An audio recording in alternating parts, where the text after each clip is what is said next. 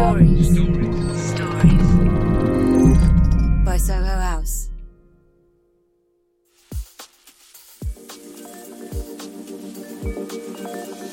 The creation of an art museum changed a city and, just as importantly, started to redefine what the art world is in a more global, a much more diverse, and much more gender-balanced way.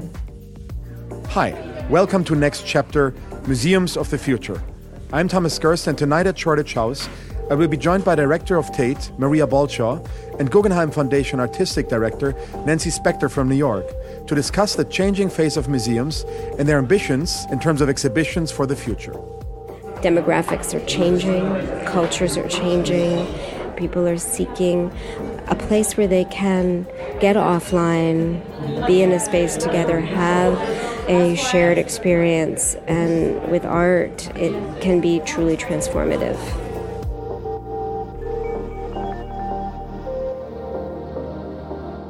Welcome, everybody. Welcome to Shoreditch House. The Soho House Art Collection is a very special thing. We've worked in partnership with artists for a number of years, nearly 9 years now. And what's special about this art collection is that we work to really sort of support and create genuine partnerships with artists. We have nearly 3,000 things in the art collection now, and it's growing and expanding all the time. So I'm in a very fortunate position to be the custodian of that collection around the world, but also to be adding to the collection and acquiring new work for our future sites.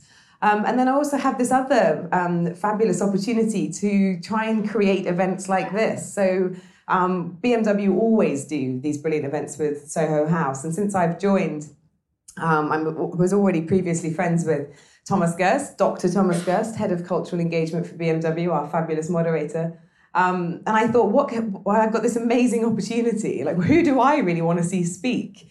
And so I just couldn't think of anything better than having Maria and Nancy sat on the stage just chatting about this extraordinary position that we find ourselves in, where we have these two really important people who are passionate and enthusiastically leading these museums and these institutions. So it's absolutely the icing on the cake that I can bring these people together and that we're able to host this. But for now, I'm going to leave you with Thomas Gerst in the driving seat.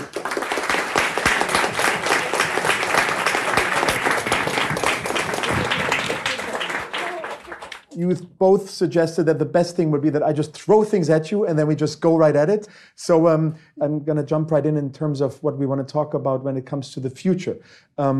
Maria, you said, I think this year, you said you want to develop the Tate's reputation as the most adventurous and culturally inclusive gallery in the world. And with culturally inclusive, you meant young people, non-white audience, less well-educated, and less affluent.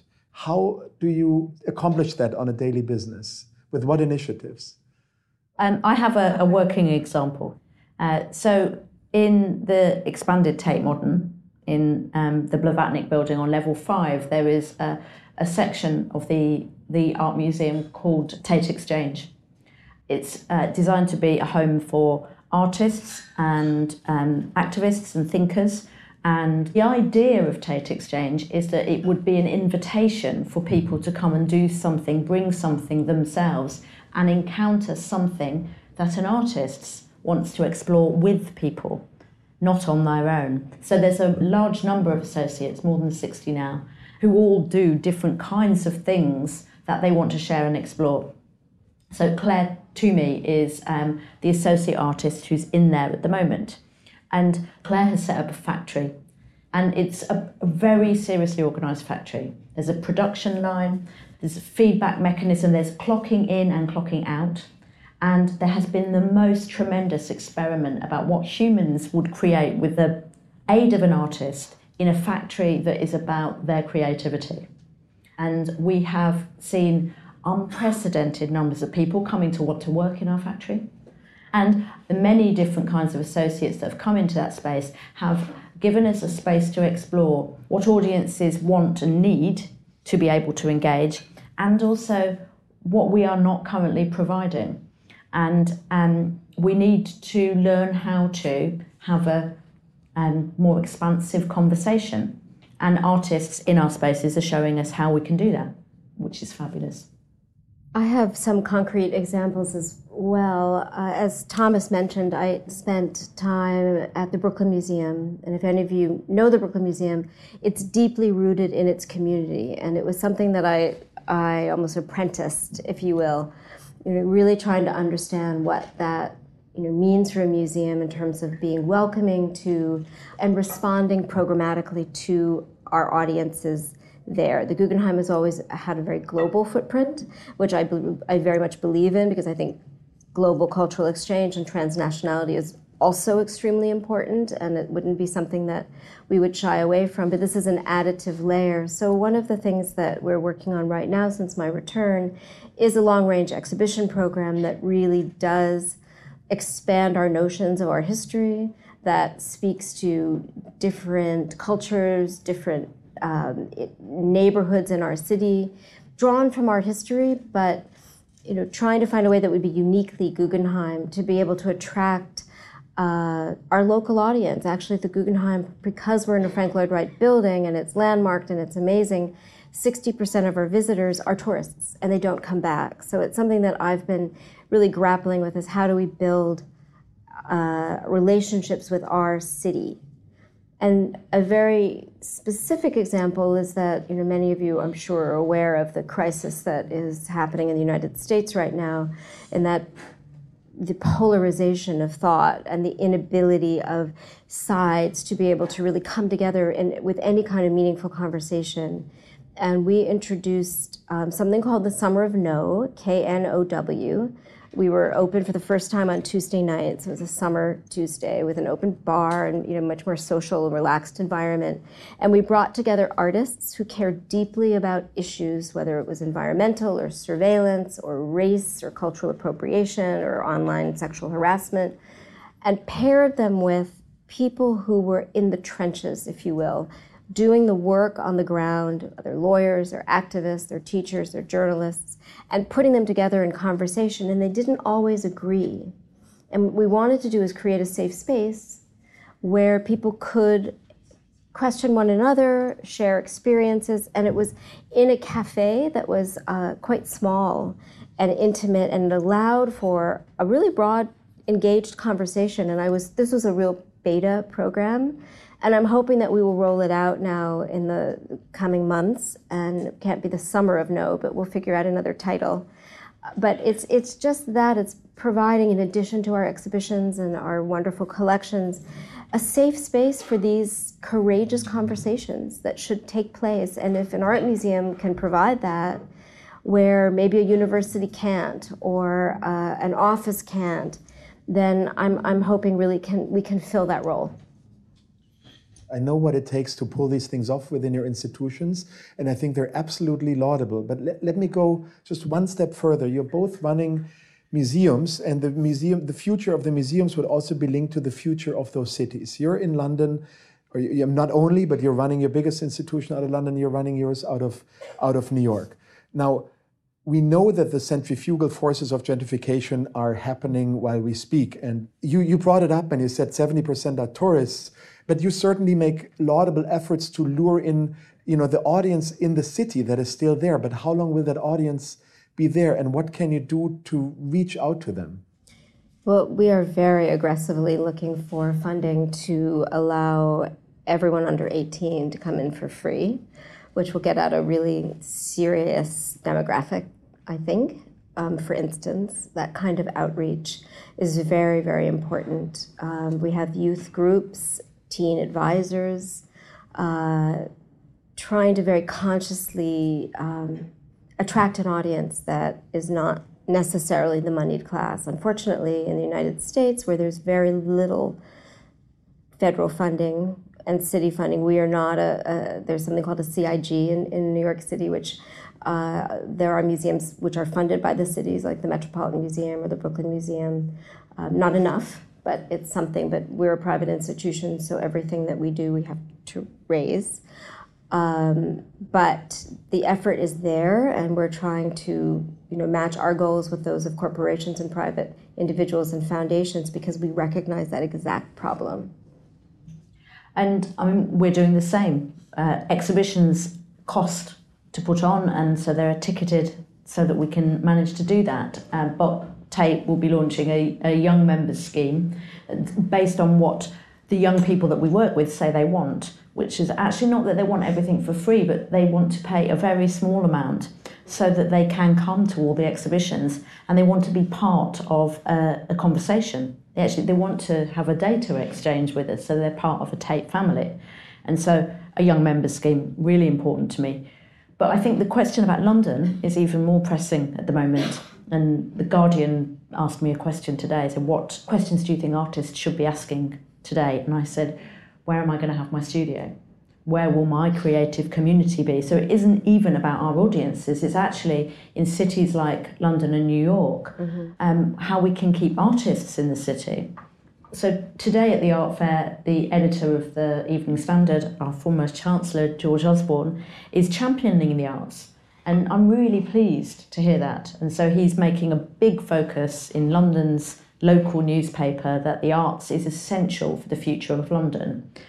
And Sadiq Khan at the Mayor's office is making the same case. So culture is one of the pillars of his future strategy for London. But neither George Osborne nor Sadiq, sadly, control property values, which dictate who can live where.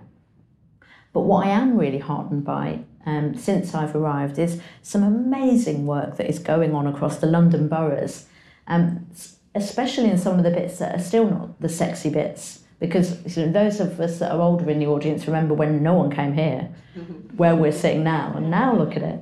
But the chief executive of Barking and Dagenham is saying, you know what, I've still got space and disused factories that are brilliant studios, and he is making the case for Barking and Dagenham as the borough for artists. And the Mayor's office are looking at how they can use planning laws to keep creative people and young people and those who are both audiences or creators.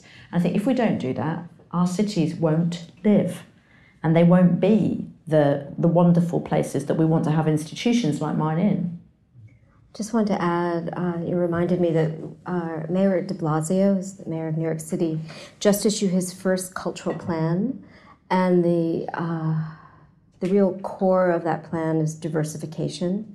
And he's requiring, it's a mandate that institutions, cultural institutions, look toward diversification on every level, from board, staff, programming, audience development. And not that they're providing funds for that, as it were, but they are providing mentoring and workshops.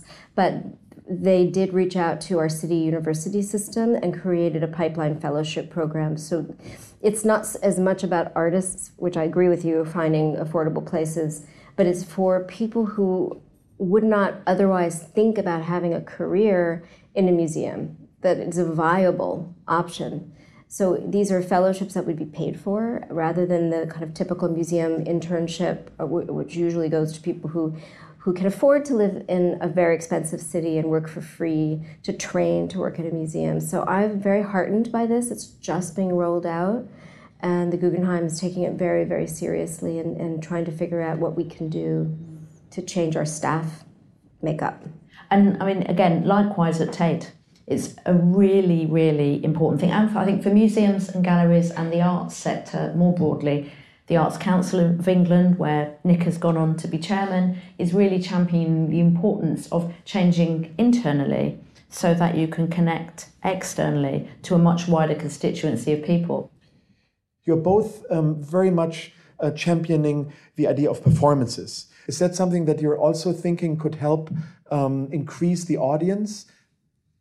When I think about performance, I think about performativity, because that really speaks to participatory and durational art or immersive experiences for the audience created by the artist. And over the years, it's been fascinating to watch how our public engages with the Guggenheim, with the Frank Lloyd Wright Building, and everything from our James Turrell, which was a spectacular installation with a very beautiful arcing form that changed colors, and people were coming in droves and not leaving. And I think it was probably similar to Olafur Eliasson's Weather project. And what I sensed in that, or the Tino Segal project that I did, which was, there were no objects in the museum, it was just conversational based movement throughout the entire space, that people were craving some kind of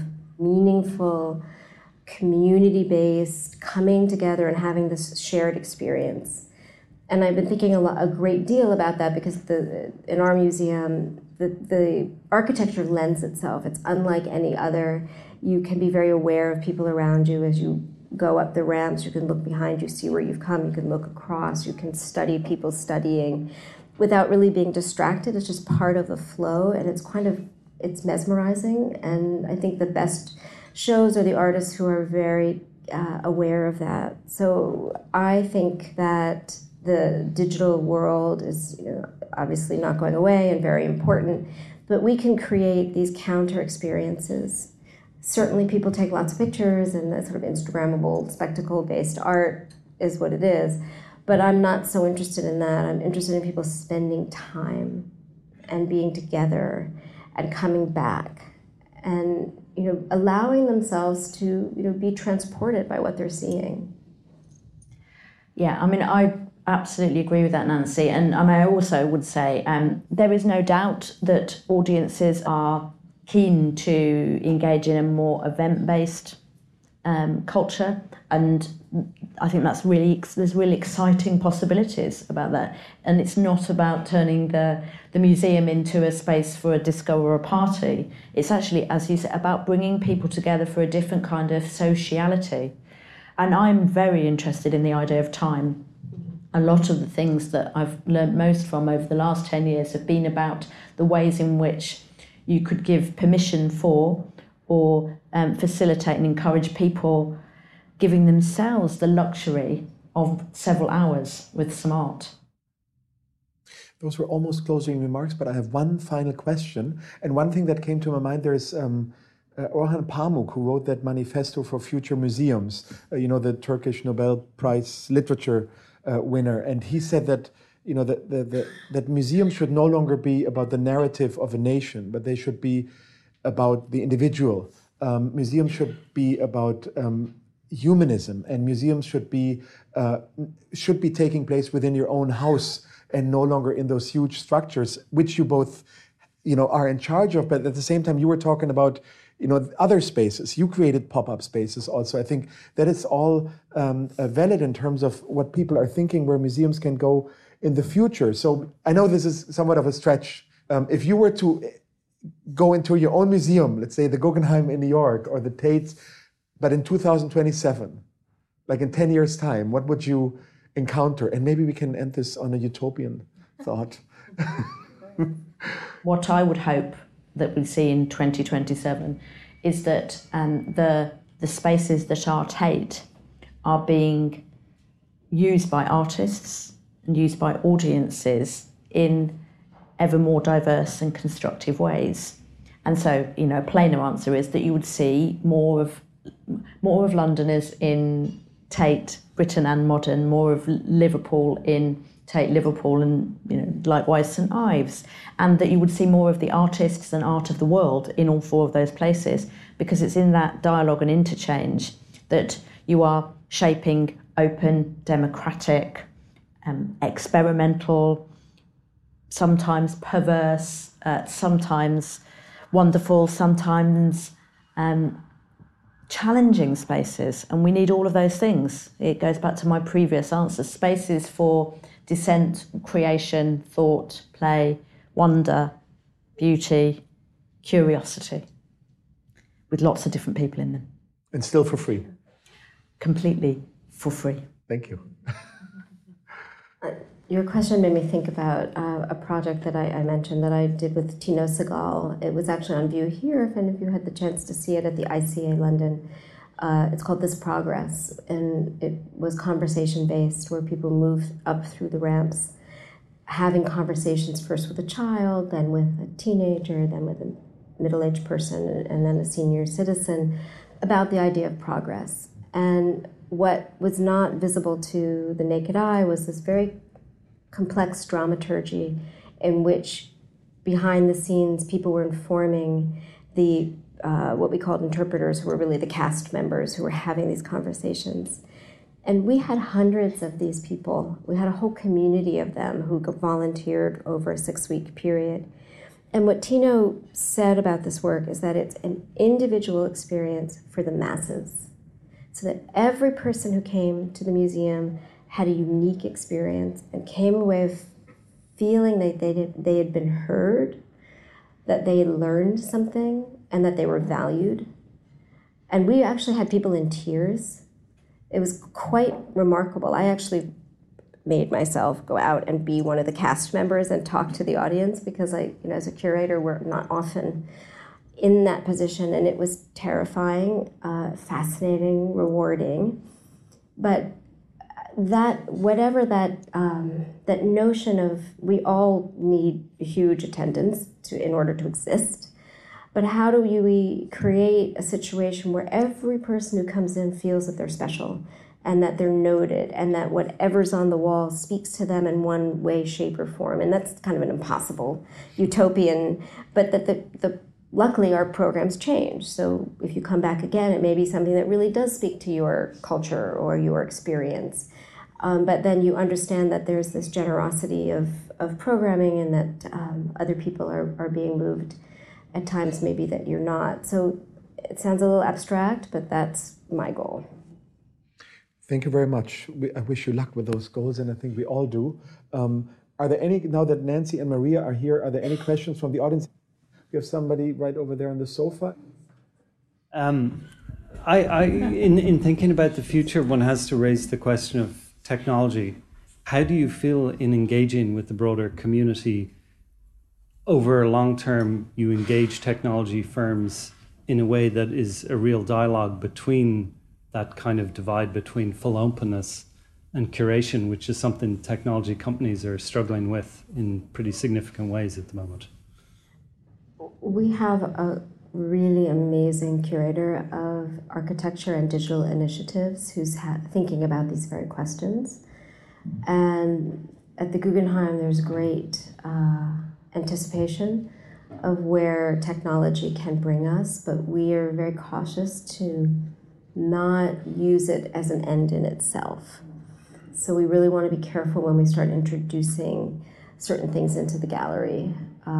It should enable the experience of art or enhance it, not just being some gizmo type gimmicky, which we know we have seen. But we are actively in conversation with technological think tanks and people who are really anticipating the future. I know a lot of museums, for instance, now are trying on VR, and we're jumping over VR. I'm sure the Tate is as well. We recognize it's a force to be reckoned with. Yeah, and I mean, I'd absolutely agree with that. And because the thing I know, I've got sort of 18 and 20-year-old children, and whenever I mention anything about digital or technology, they just roll their eyes at me. Say, "Go away, Mum, you're really old." And I say I'm not the right generation to be fixating on bits of technology. I'm much more interested, as you say, in what we want to happen as these things evolve. And I suppose the thing that I have been thinking a lot about is how artists are very often standing against the corporatization of technology and the control of data technology in all the forms. And I think there is a very productive space to be explored there, where we, like at the Guggenheim, Tate has time-based media curators and conservators who are thinking about the future problems of the technologies that are being used by artists at the moment, and also the future possibilities in how we allow them to evolve, particularly when that's what artists wish to happen. And I think within the museums world, there's a possibility that we could protect freedom in that realm, which to me is very important. As for the digital, my kids call me #oldman, so I keep buying carrier pigeons, and I am a happy person for it. Thanks again, Maria. Thanks again, Nancy. And thanks again for coming here.